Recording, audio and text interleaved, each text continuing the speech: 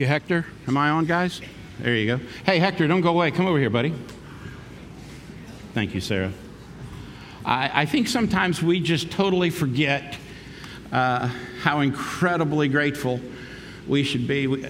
Just the quality and how worshipful our music is just... Hector, you are a gift to our church, buddy. I'm so grateful for you. I really am. These guys constantly do what Sugar Hill Church asks of my friend and my fellow pastor here, and that is to lead the way in worship.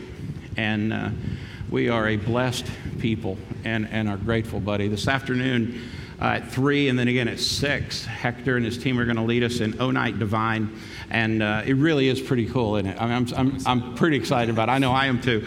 And but I wanted you guys to know, man, from a pastor's heart, that you just can't imagine the joy it is to be able to worship with you every Sunday, knowing every single Sunday our worship pastor is prepared, he's ready, he's prayed up, and nobody could be more sincere. Nobody could be more desirous of wanting the Lord to show up in a big way than Hector Cervantes. And, buddy, we love you. Thank you. So we do have a lot of stuff going on around here, including I do want you to show up tonight either 3 or 6, or if you want to come for both, that's cool too. Usually the 3 o'clock is a big number, so you just kind of pick. We did something kind of cool for you this year for O Night Divine. It really is an evening of worship, Christmas worship. And so we had the company that made this little wood carve out. It's a cool little ornament for your home. But then each night this week, you can find on the app and also on the website a PDF you can download or print.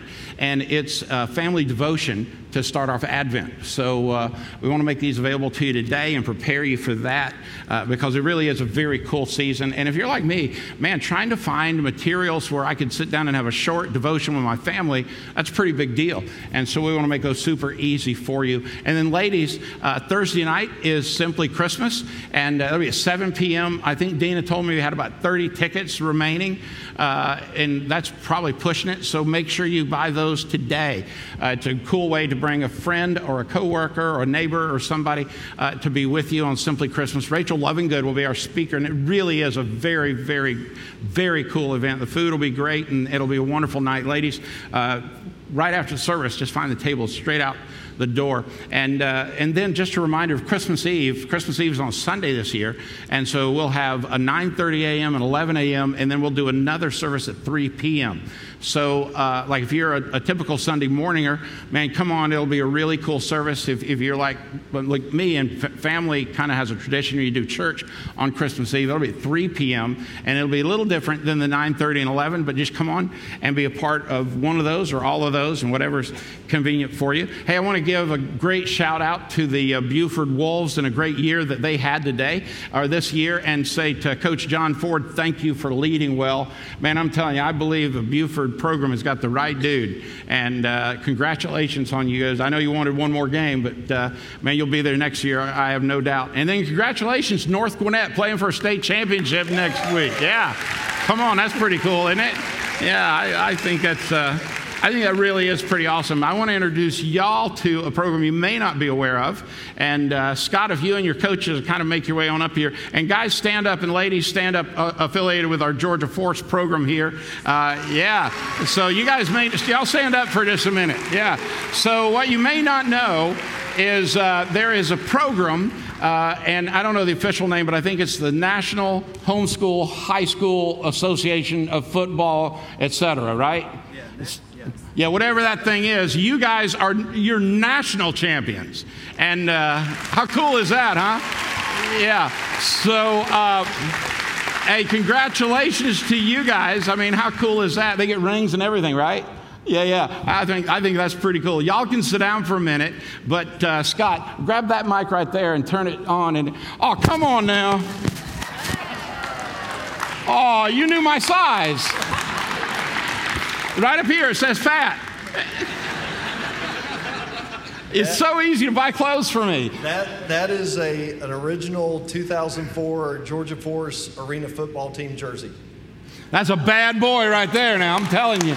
Yeah. So this is Scott Willis. Scott Willis is one of our own. Hey, do I remember right that you were the chairman of the building group that built this building, right? Not this building. But the other one out there, yeah. Scott got off of the boat with Noah and started coming to Sugar Hill Church. And see all those gray hairs? He's earned all of them. Yeah, he has daughters too. So, yeah. So explain all these folks and what they do, and tell us a little bit about what the Force is and what it's all about.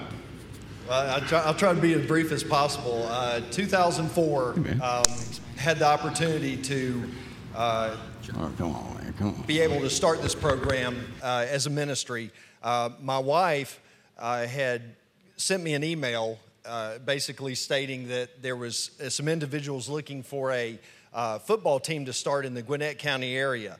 And long story short, I responded to the email and told him I had played college football, played at Peachtree High School down in Dunwoody, played at App State, and that I had an interest in helping out this program because I had 2 daughters that were homeschooled. I have no sons.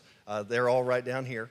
And so I got an email reply back 6-7 weeks later, and forgot all about it. And I came home. My wife had mentioned that the email, she had seen it, and that they found a head coach for the football program. And I told her, I said, that's awesome. Who is that? And she said, well, it sounds a lot like you.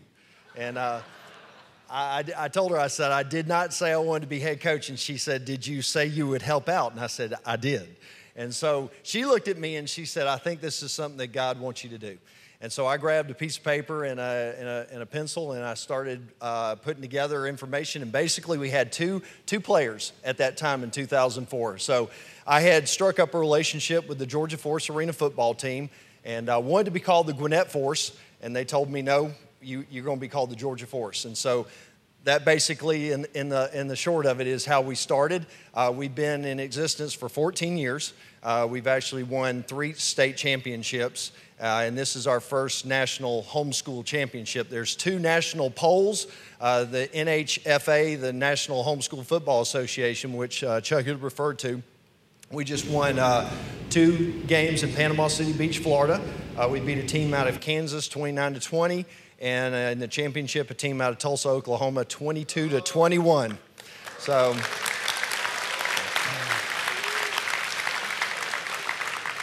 So obviously, one thing about us as a program, we have no school funding. There is no brick and mortar. So everything we do is through player registration, through local sponsorships. And so when the baskets are passed around, just make the check out to Georgia Force High School football. Okay, we're done. Dude, I'm dying here. So anyway, coaches, as far as this staff, we have a lot of volunteers that help us and a lot of people involved. So Steve Riley is our defensive coordinator. And one of our own very cool guys. Steve, yeah. obviously, is here. Steve's been with us since 2006. This is Coach Colton Cooney. Coach Colton played football at Texas A&M. He had the opportunity to block Von Miller during his career.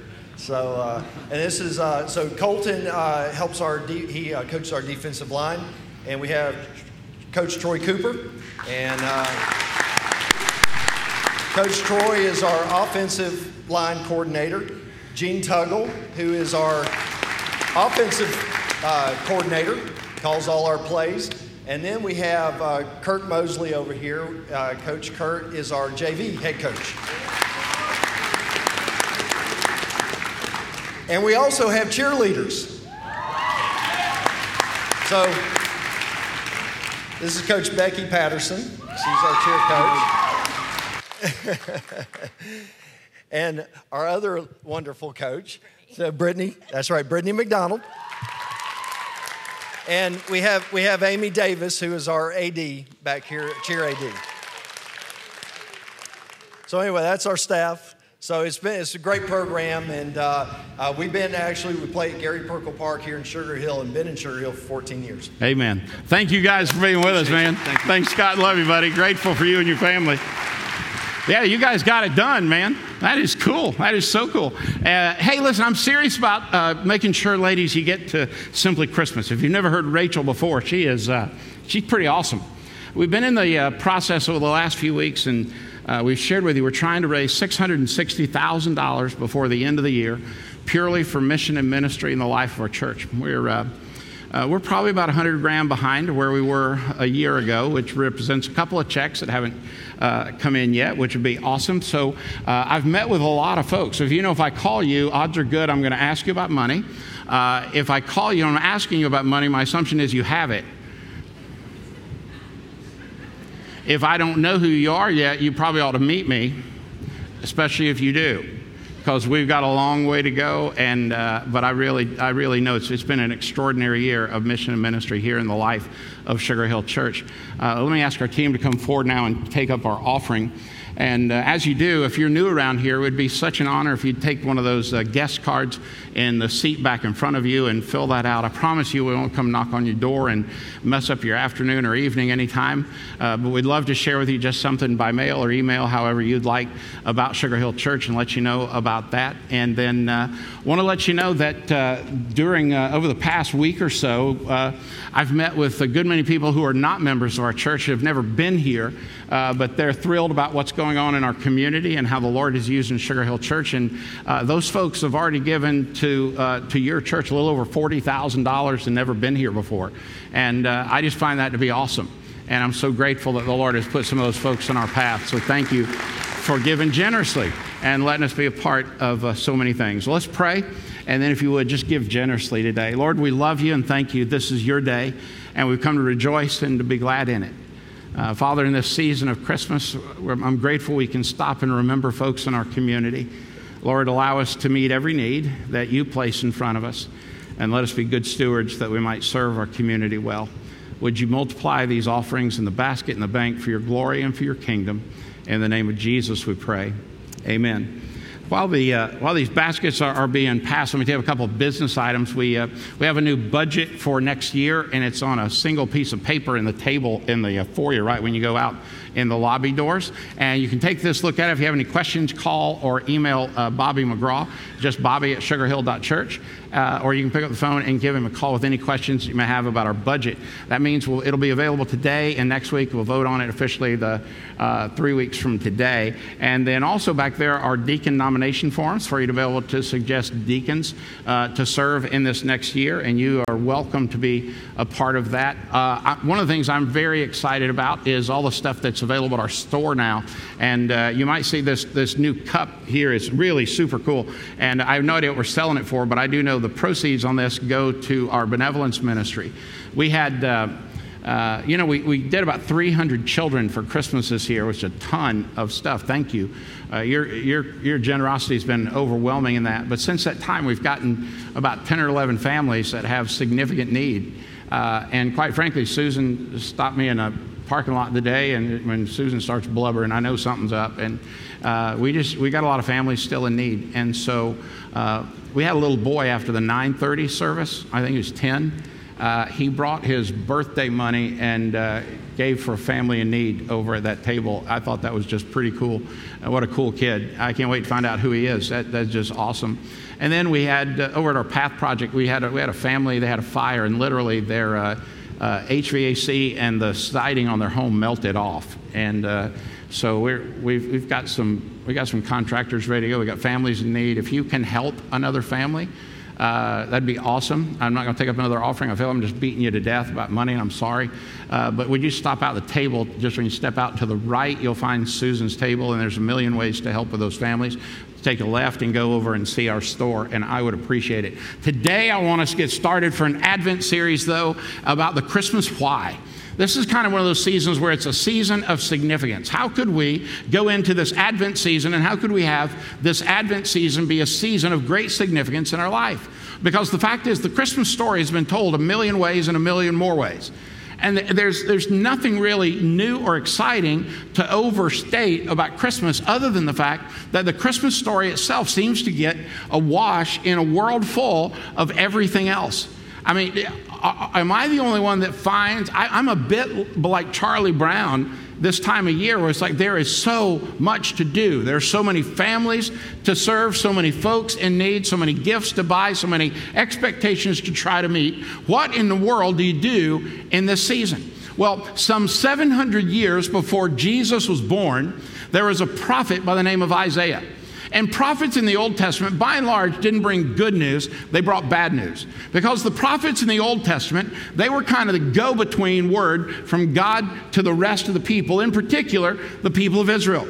And so when these folks, these people of Israel, kind of rode a roller coaster of, okay, we're on the top of the mountain, we love God, everything's good, all the way down to the bottom, where it's like we're worshiping idols, we don't love God, and they swing back up. And all of these prophets show up in the Old Testament to bring correction and direction. And so when a prophet speaks up, by and large, it's not really joyful news. It's kind of a difficult news. Well, if you skip forward to the book of Romans, then you start finding out why and what kind of news they tried to deliver under the Old Covenant and what it means to us over here in the New Covenant under Christ. And so this is really the story of Christmas, but it doesn't sound like Christmas. You don't hear a babe wrapped in swaddling clothes here. You don't see a manger scene here. So if you jump into the first text today, then we're looking at Romans chapter 1, verse 18. And here's what the text says. But God shows his anger from heaven against all sinful, wicked people who suppress the truth by their wickedness. Now, nothing about that says Merry Christmas. Nothing about that is like peace on earth, goodwill toward men. What the text is trying to say, though, is this, that God is not pleased, God is angered when we willfully sin in his presence, which is everywhere.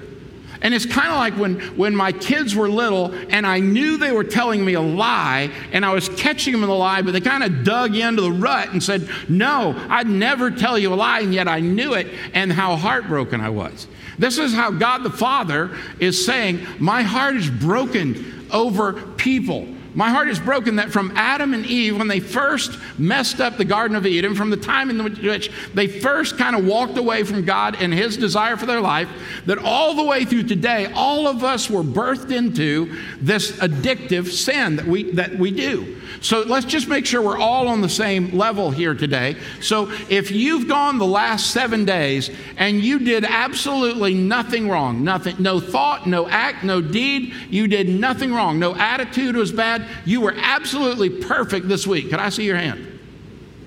Okay, so we're all liars and cheats, right? We all got that under control. We all have come to the same level where we are in desperate need, just like the people of Israel were, to have a prophet give to us a promise that could be fulfilled.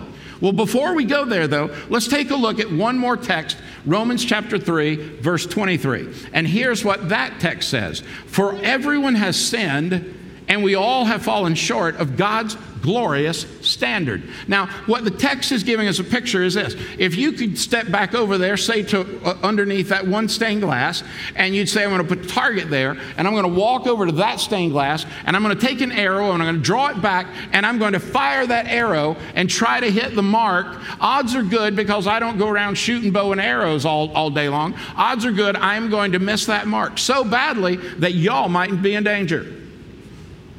If the standard is perfection, we're all going to miss. Because God has said he is all about love. He is the only thing perfect. He is love by definition. And here we are in his world and his creation, and we're anything but perfect. But God loved us so much that this prophet, some 700 years before Jesus was born, who was in a time of an awful, ugly, evil part of the world, literally falling under a godless king Ahaz, who is just think of the worst tyrant that we know in our lifetime and multiply that by about 20, you got King Ahaz. And Isaiah the prophet steps in and says, wait a minute, here we are all wallowing in kind of our own selfishness and in our own sin. Here we all are, and in one of these positions where we're in different stages and yet definite need of a Savior. All of us come to the same level.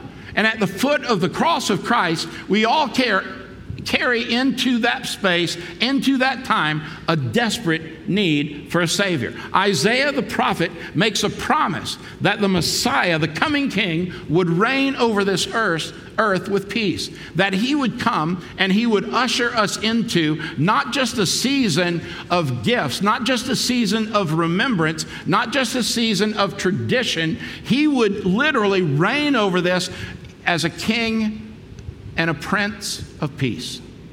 And in this text, when Isaiah begins to unpack the promise of God in Isaiah chapter 9, beginning in verse 6, Isaiah gives us 4 titles that this Prince of Peace and how he will lead and what he will do. But the big message behind it is the Christmas why. Why this way? Why Christmas? Why the birth of a Savior? Why in a little hamlet like Bethlehem? Why into a feed trough? Why? Why does he preach at the temple at 12? Why does he live a sinless life? Why does he have to give his life? All of this is the story of Christmas found in the prophecy 700 years before Jesus is born. You see, God was not distant then, and God is not distant now. He was not silent then, and he is not silent now. But perfectly and wonderfully in his own timing, he is fully involved. He's not tuned out to our perils and our fear. He's not tuned out to our insecurities and anxieties. He is and he was listening. Now, the big difference is that today there's no prophet that has to stand between us. Jesus came, and he came to be born in that little stable that we don't have to have a middleman between God and us. He came so that as he could be a King of Kings and a Lord of Lords, that he could come as fully God and fully man. He was the only one who could forgive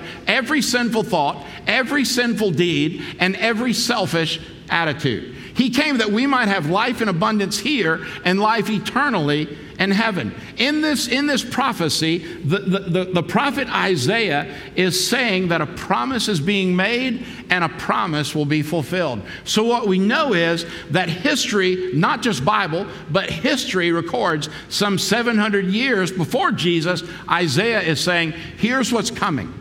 What's coming is Jesus, and he is going to be the second part of the Trinity. God the Father is going to love all people and loves all people. God the Father loves you. It doesn't matter where you were last night or what you were doing. It doesn't matter how bad you may think you are. It doesn't matter how bad you really are. You cannot make God the Father not love you. To the degree that in our sinfulness and in our selfishness, God the Father, in love with us, sent a Savior that we know as Jesus in the second part of the Trinity. And when Jesus left this earth, he left us the third part of the Trinity, the Spirit of God, that he might direct us. So God was not distant then, and God is not distant now. God was not silent then, and God is not silent now. Just because you can't hear him doesn't mean he is not working for your good and for his glory. And in the midst of all of this, the prophet Isaiah says, we all are going to need, and we all need a Savior. But it might be helpful to understand what kind of Savior, what kind of Messiah would God send? Because if you put it into the context then, a king was somebody who came into town and they beat people down into submission. They would place them into slavery and they would rule over them with fear. A king, an earthly king in that time, most of them were not good guys. Most of them were tyrants. And now Isaiah is saying in 700 years, a new kind of king is coming. And this king is going to be more glorious and a more powerful superhero than you could ever imagine. But he's not going to rule with fear, and he's not going to rule as a tyrant, and he's not going to force you into who he wants you to be. He's going to ask for you because he loved you first to simply love him back. You know, the great things about giving gifts is how fun it is to give a gift that has truly been thought of for somebody you love. When you know somebody so well that you could give them exactly what they want, exactly what they need, and it always fits. It's always great when you know that you've thought through the perfect gift, and it's not December 24 at 4 p.m. and you got to rush out and get something, so you grab some kind of cologne, and it's like, I thought about you all year long. I mean, it's just that somebody came. So from 700 years worth of prophecy on to the birth of Christ. We've had 700 years for God, our Creator, to say to us, I'm going to give you a gift that is overwhelming. And listen to how Isaiah described this gift in chapter 9, beginning of verse 6. For a child is born to us. A son is given to us. The government will rest on his shoulders, and he will be called Wonderful Counselor, Mighty God, Everlasting Father, and Prince of Peace. And his government and its peace will never end. He will rule with fairness and justice from the throne of his ancestor David for all eternity. And the passionate commitment of the Lord of heaven's armies will make this happen.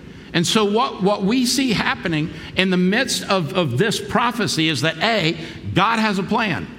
And he's writing this, and Isaiah is speaking these words to a people who are living under great tyranny, under great oppression. And he's saying there's coming a time when you don't need a prophet because the king is coming. That first song that we sang, that Hector wrote, where it talks about our king is here, is the picture here in this text. It's pulled really from this text. Our king is here. Why? Because we serve a just-in-time kind of God. I don't know how many times I found myself in the midst of great trial or in the midst of great trouble, and at just the right time, God does what only God can do. And at this point, when Isaiah is saying this, the whole world is in that position. I need something to happen. I need a hero to step forward. And he says, wait a minute.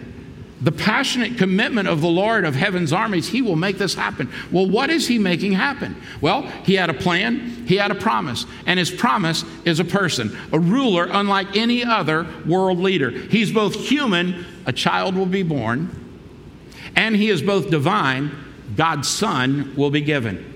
How many times have you heard that on the Charlie Brown story? And you've wondered to yourself, how does that define God, man? Well, the child is what? Born. But God's son is given. And we see the gift some 700 years old. And we find in here God's plan, God's promise found in the person of Christ, ruling like nobody else. A child being born, a son will be given, and the government will be on his shoulders, meaning he will rule as king. Now, when you put those three definitions, doesn't that make more sense? It makes perfect sense for you to look at that and say, well, this is why people had a hard time and still have a hard time trying to understand how is it that God the Father, the creator of all this world, could still love me and all the whacked out stuff I've done with my life. Here's the answer. I have no idea. I can't imagine a love that deep. I know what my life has been like. I know how many stupid decisions I've made. I know how selfish I am. I understand all that. And I can't fathom how a God who knows all that still loves me. Let me turn this around. In all of whatever's going on in your life, it's so hard to imagine, how could a God love you? How could that happen?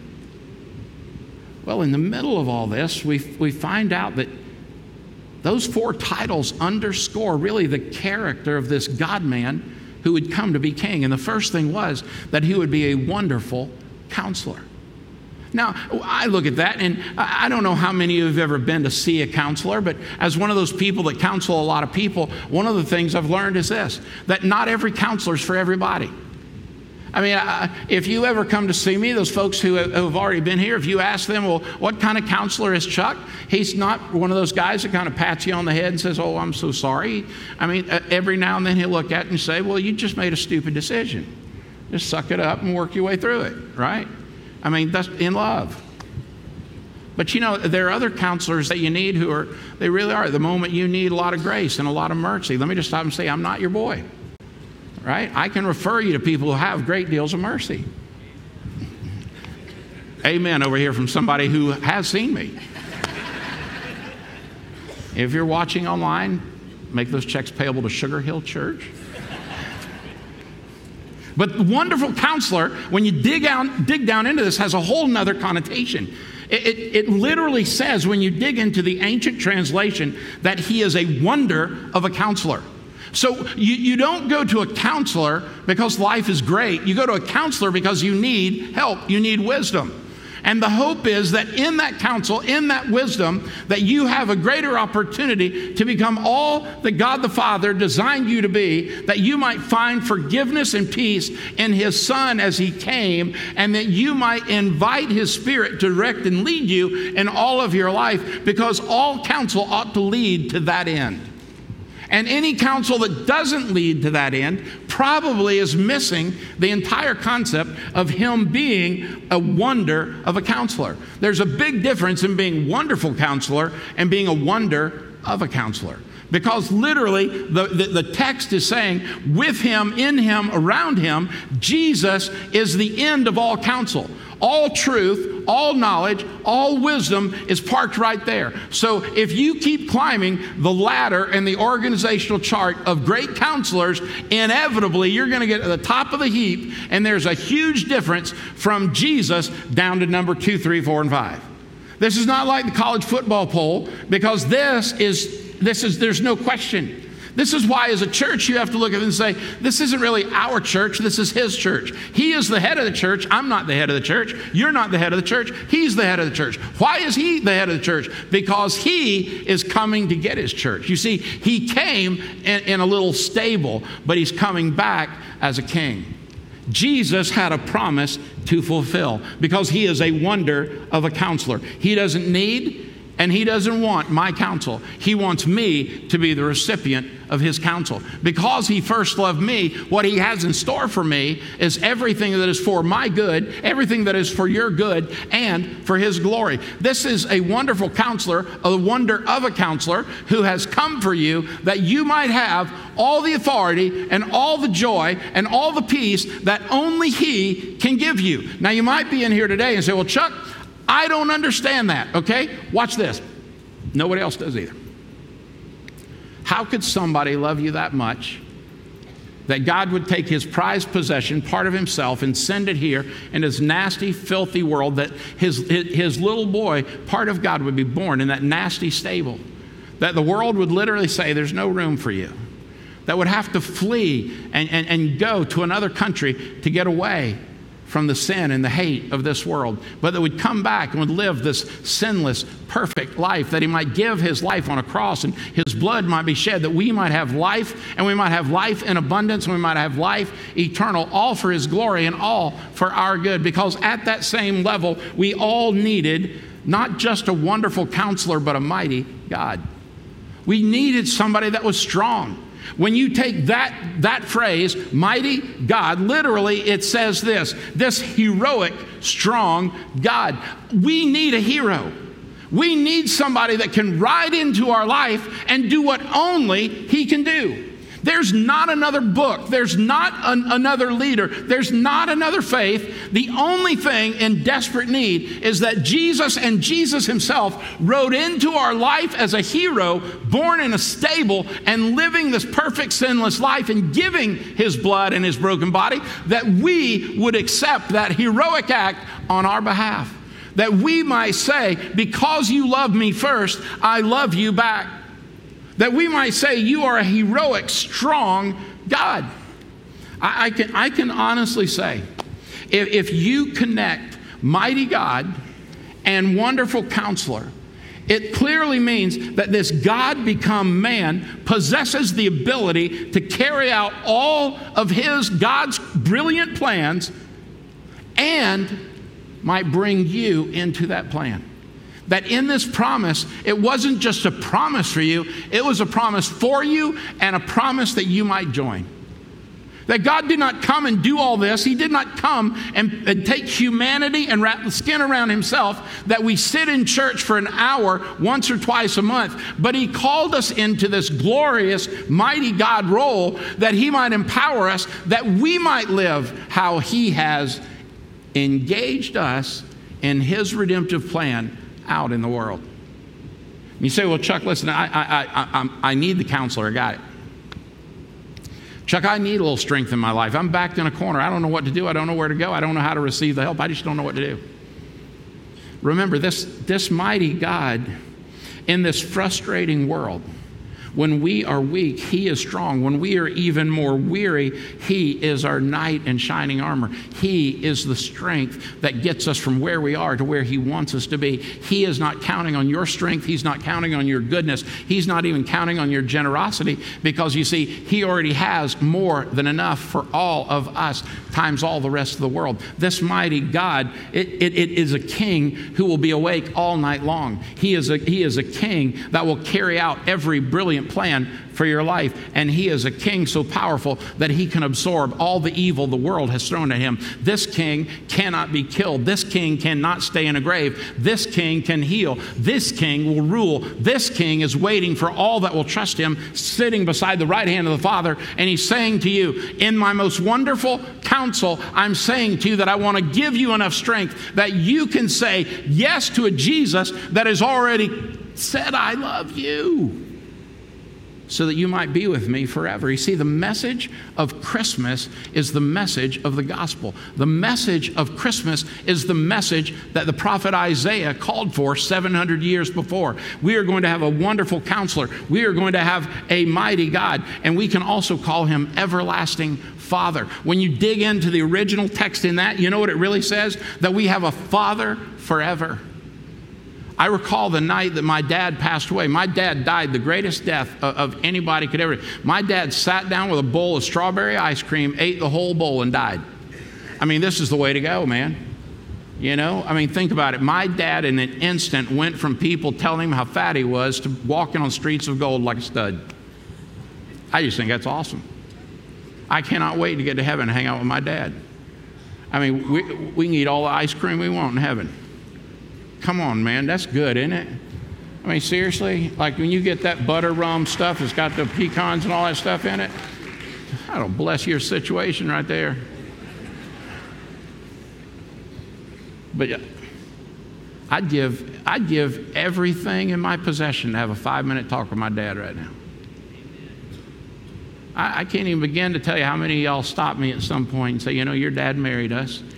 Your dad was there when my dad had a heart attack. Your dad preached my mom's funeral. Your dad, I hear those things and I think to myself, I'd give anything if my earthly dad could have been my forever dad. And he will someday, but for right now, somebody's got to step into my dad's seat, because there are times I get in my truck and I'd give anything if I could hit a button and I could call my dad. But there's coming a day when I don't have to have a phone to call my dad.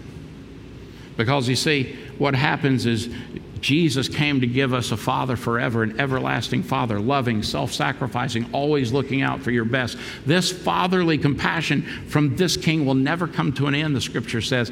This is a picture of an everlasting Father. My dad was no more a perfect dad than I am a perfect dad, but I'll promise you, my heavenly dad, he has the ability to be a wonderful, mighty God and counselor. He is a good, good Father. He is the dad that we all wish we'd had. He is the dad that never goes away. He is the dad that never has to sleep, and he is the dad that has never died. He is the God that has always been there and will always be there. He sent his Son to be the Alpha and the Omega. He gave us his Son that he would wrap skin around his God type and he would be born into our filth. He is the God that you cannot run away from. He is the God you cannot hide from. He is the God that you cannot make fun of, and he is the God that will always love you. He is the God that knows everything about you, and he still sent his Son, and he still would send his Son, and he has sent his Son. And that, my friend, is the story of Christmas, that you are loved.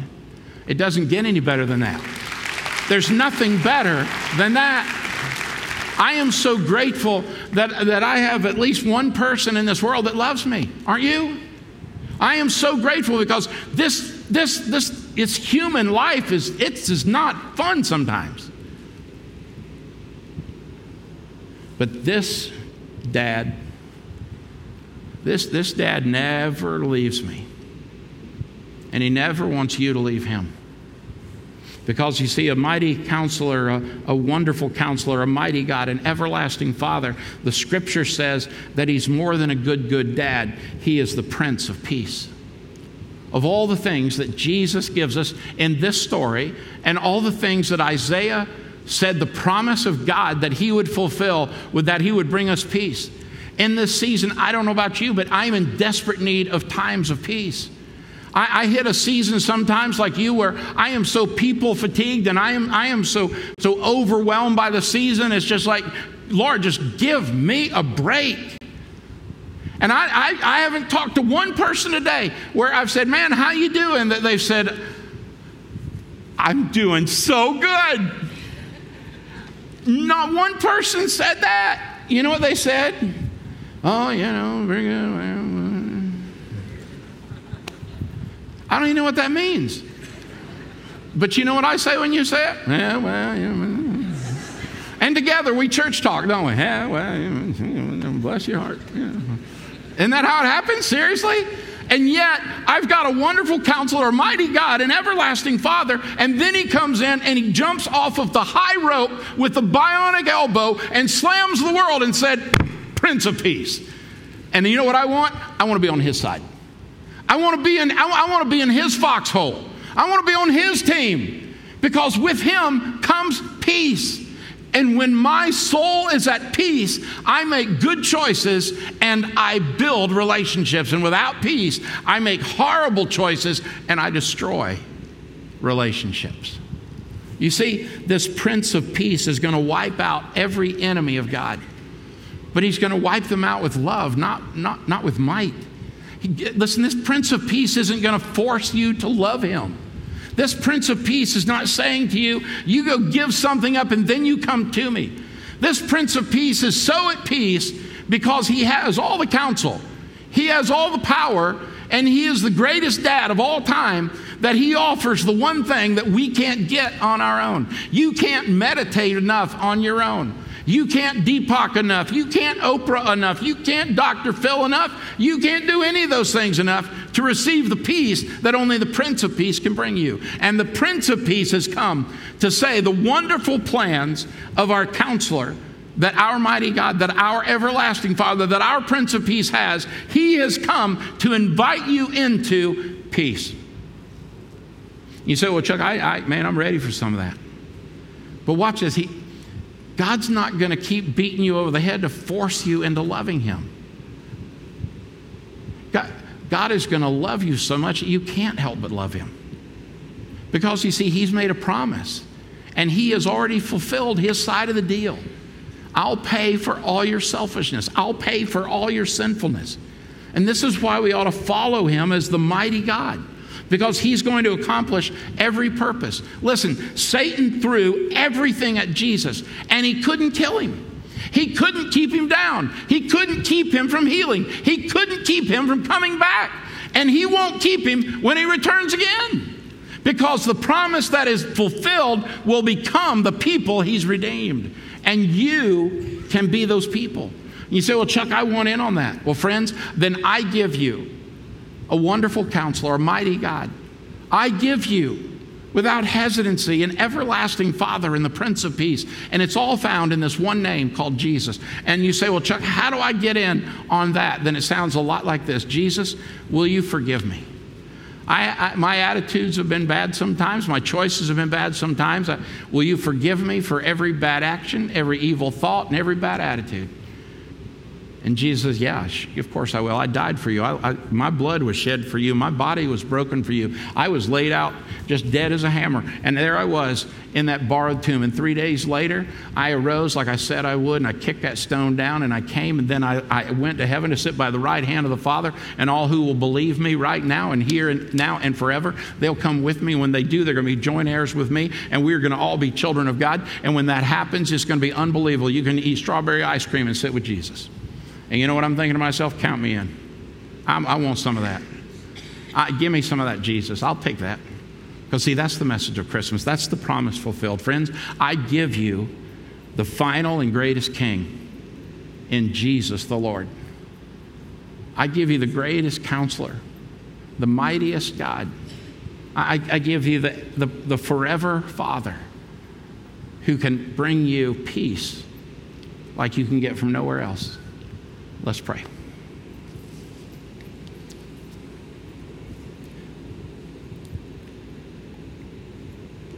Lord, you